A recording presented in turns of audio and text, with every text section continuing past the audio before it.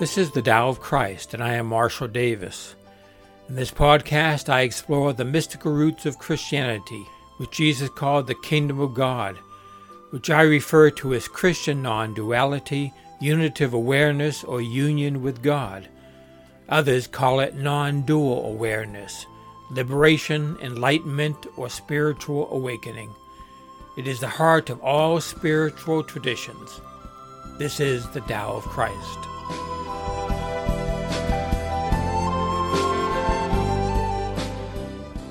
Good morning, this is Marshall Davis. Greetings from New Hampshire on this snowy day. A while ago I read about the early life of Ramana Maharshi and how when he was young he lay down on his back and he imagined that he was dead.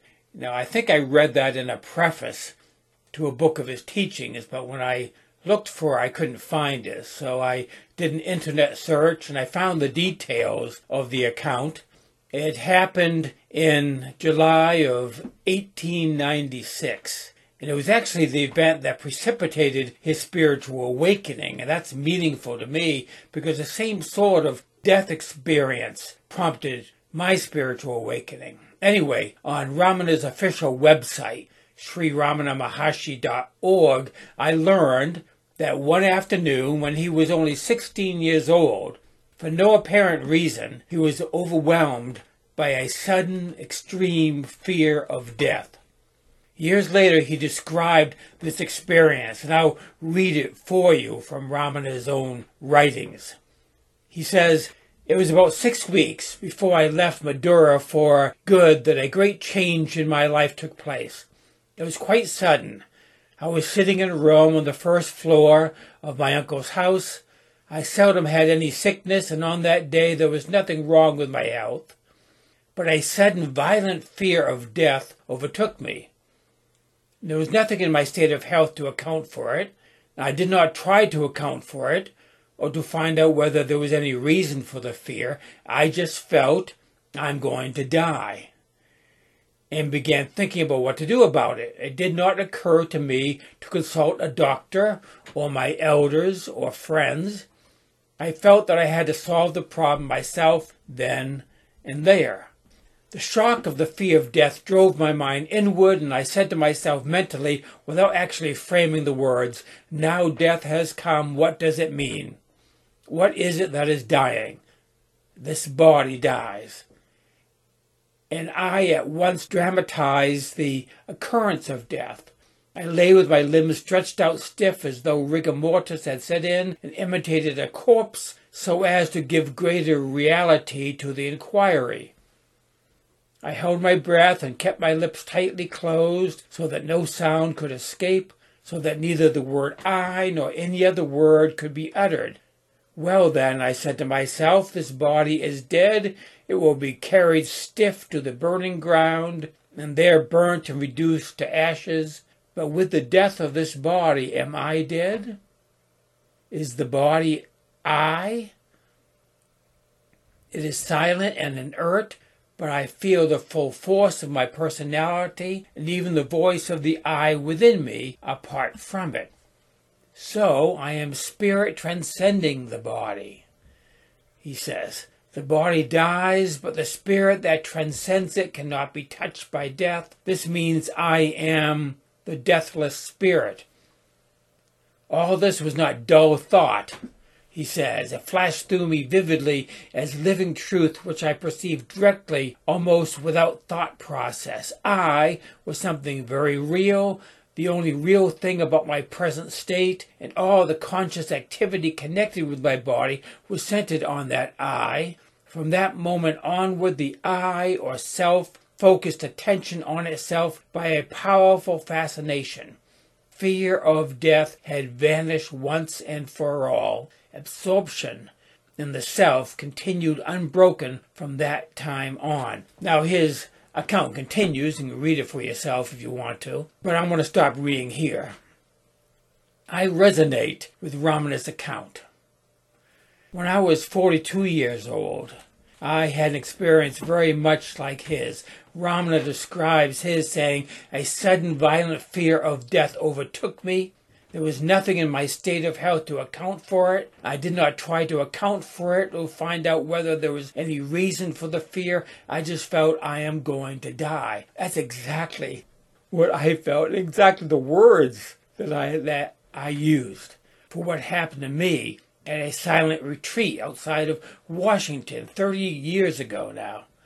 The difference is that Ramana accepted this and embraced it and used it, and it resulted right then and there in spiritual awakening. He said fear of death had vanished once for all. Absorption in the self continued unbroken from that time on. That's not what happened to me. I reacted very differently. I fought it. I resisted it. The thought went through my mind of accepting it, but I didn't know how to accept it. I sought spiritual help from the retreat leader, and then later, when I came back to New Hampshire, I sought it from my spiritual director. A week or two later, I tried belatedly to embrace it in meditation, but even then, the sense of dying was still so strong and lasted so long that I just didn't think I could take it any longer, so I just packed it away. I rejected it. I suppressed it. The ego did whatever it could to protect itself. And what I did, was retreat into a conservative, evangelical form of Christianity that I had known earlier in my life, before I had gotten into contemplative prayer, because that felt safer. In this way, the ego fought its death for 20 more years. Then finally, I could run from the hound of heaven, as the poet Francis Thompson calls it, no longer. I started a process of methodically dismantling this religious armor that the ego had built around itself for those 20 years, trying to protect itself from that experience. That process took 3 years. For you see, I saw myself as a very religious and very zealous ego. I was a warrior for evangelical values, and it took me a long time. It took a lot for me to deconstruct this. But then finally, in 2012, a physician diagnosed me with a terminal disease, and I had to confront, once again, death and the fear of death. And that prompted spiritual awakening 20 years later than it could have been. So much unnecessary suffering for those 20 years. The physician's prognosis of imminent death within months or maybe weeks turned out to be mistaken, disproven by more medical tests, but his words had already done their work in my life. I woke up from the illusion of separate existence in the individual self. Just like Ramana said, fear of death had vanished once and for all. And that is because I saw that the self that was afraid of dying does not exist except in the mind. And what I really am is not born and cannot die. For this reason, Ramana's description of his awakening, when I read it, and I just read it, I read just a little bit about it a while back, but I just read the whole account just last week. And I saw that it really is, in many ways, a parallel and resonates with my own experience of awakening. This makes me think that perhaps confronting death, including intentionally imagining death, might be helpful to people who are looking to awaken. I still do a spiritual practice concerning dying every day. Nearly every night when I lay down to sleep, I imagine not arising from that bed. Now, this is not a gloomy thing or a depressing thing. It is actually a daily practice of remembering what I am. Every night when I fall asleep, I rest into who and what I really am, my true nature, the eternal being, capital B. I leave the temporal nature behind. Practicing dying, I think, can be a helpful spiritual discipline. Falling asleep is probably the closest approximation to dying that we have without actually physically dying. The only thing closer would probably be a near-death experience, where a person actually physically dies, then is brought back to life again. That similarity between sleep and death is why the Bible describes dying as falling asleep and describes the dead as asleep. When I get in bed for the night, I just assume I'm not going to wake up the next morning. Now, maybe this is the leftover from that childhood prayer that so many children of my generation learned to pray at bedtime. Now I lay me down to sleep, I pray the Lord my soul to keep. If I should die before I wake, I pray the Lord my soul to take. I found out that prayer was written in the 18th century, and that was back when death of children, as well as adults, was much more commonplace than it is today. I can see why parents today may not want to teach a prayer like this to little children, but it does communicate the point that I'm making here. When I am falling asleep, I resign myself to not waking up the next morning. That resignation has all sorts of ramification. It makes me not put off any unfinished business. The Apostle Paul writes, "Do not let the sun go down on your anger." In other words, do not put off till tomorrow any issue, especially relationship issues that need to be dealt with today. It also rids my mind of any concerns about the next day. The mind, as I'm sure you know, has the tendency to spin scenarios about the future. And you can't stop the mind doing that, so you just have to ignore it. And this is the way to do that. If you are dead, you don't have to worry about the future. There isn't any future.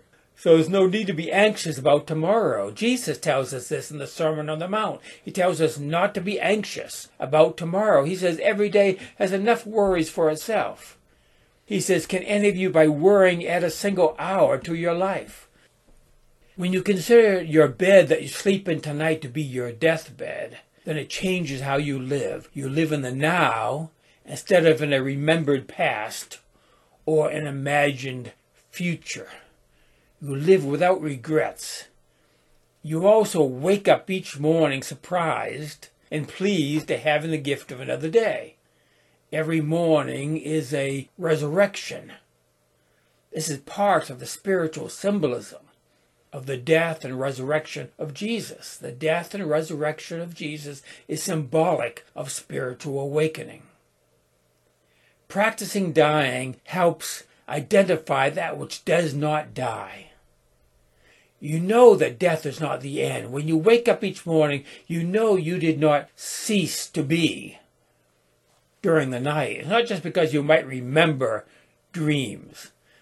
There are periods of the night when you did not dream, that is, deep sleep, but you know that you still were, even in that deep sleep. You know deep down that your essential being, who you really are, is present even in dreamless sleep when there is no individual consciousness. That non-individual consciousness is the true self.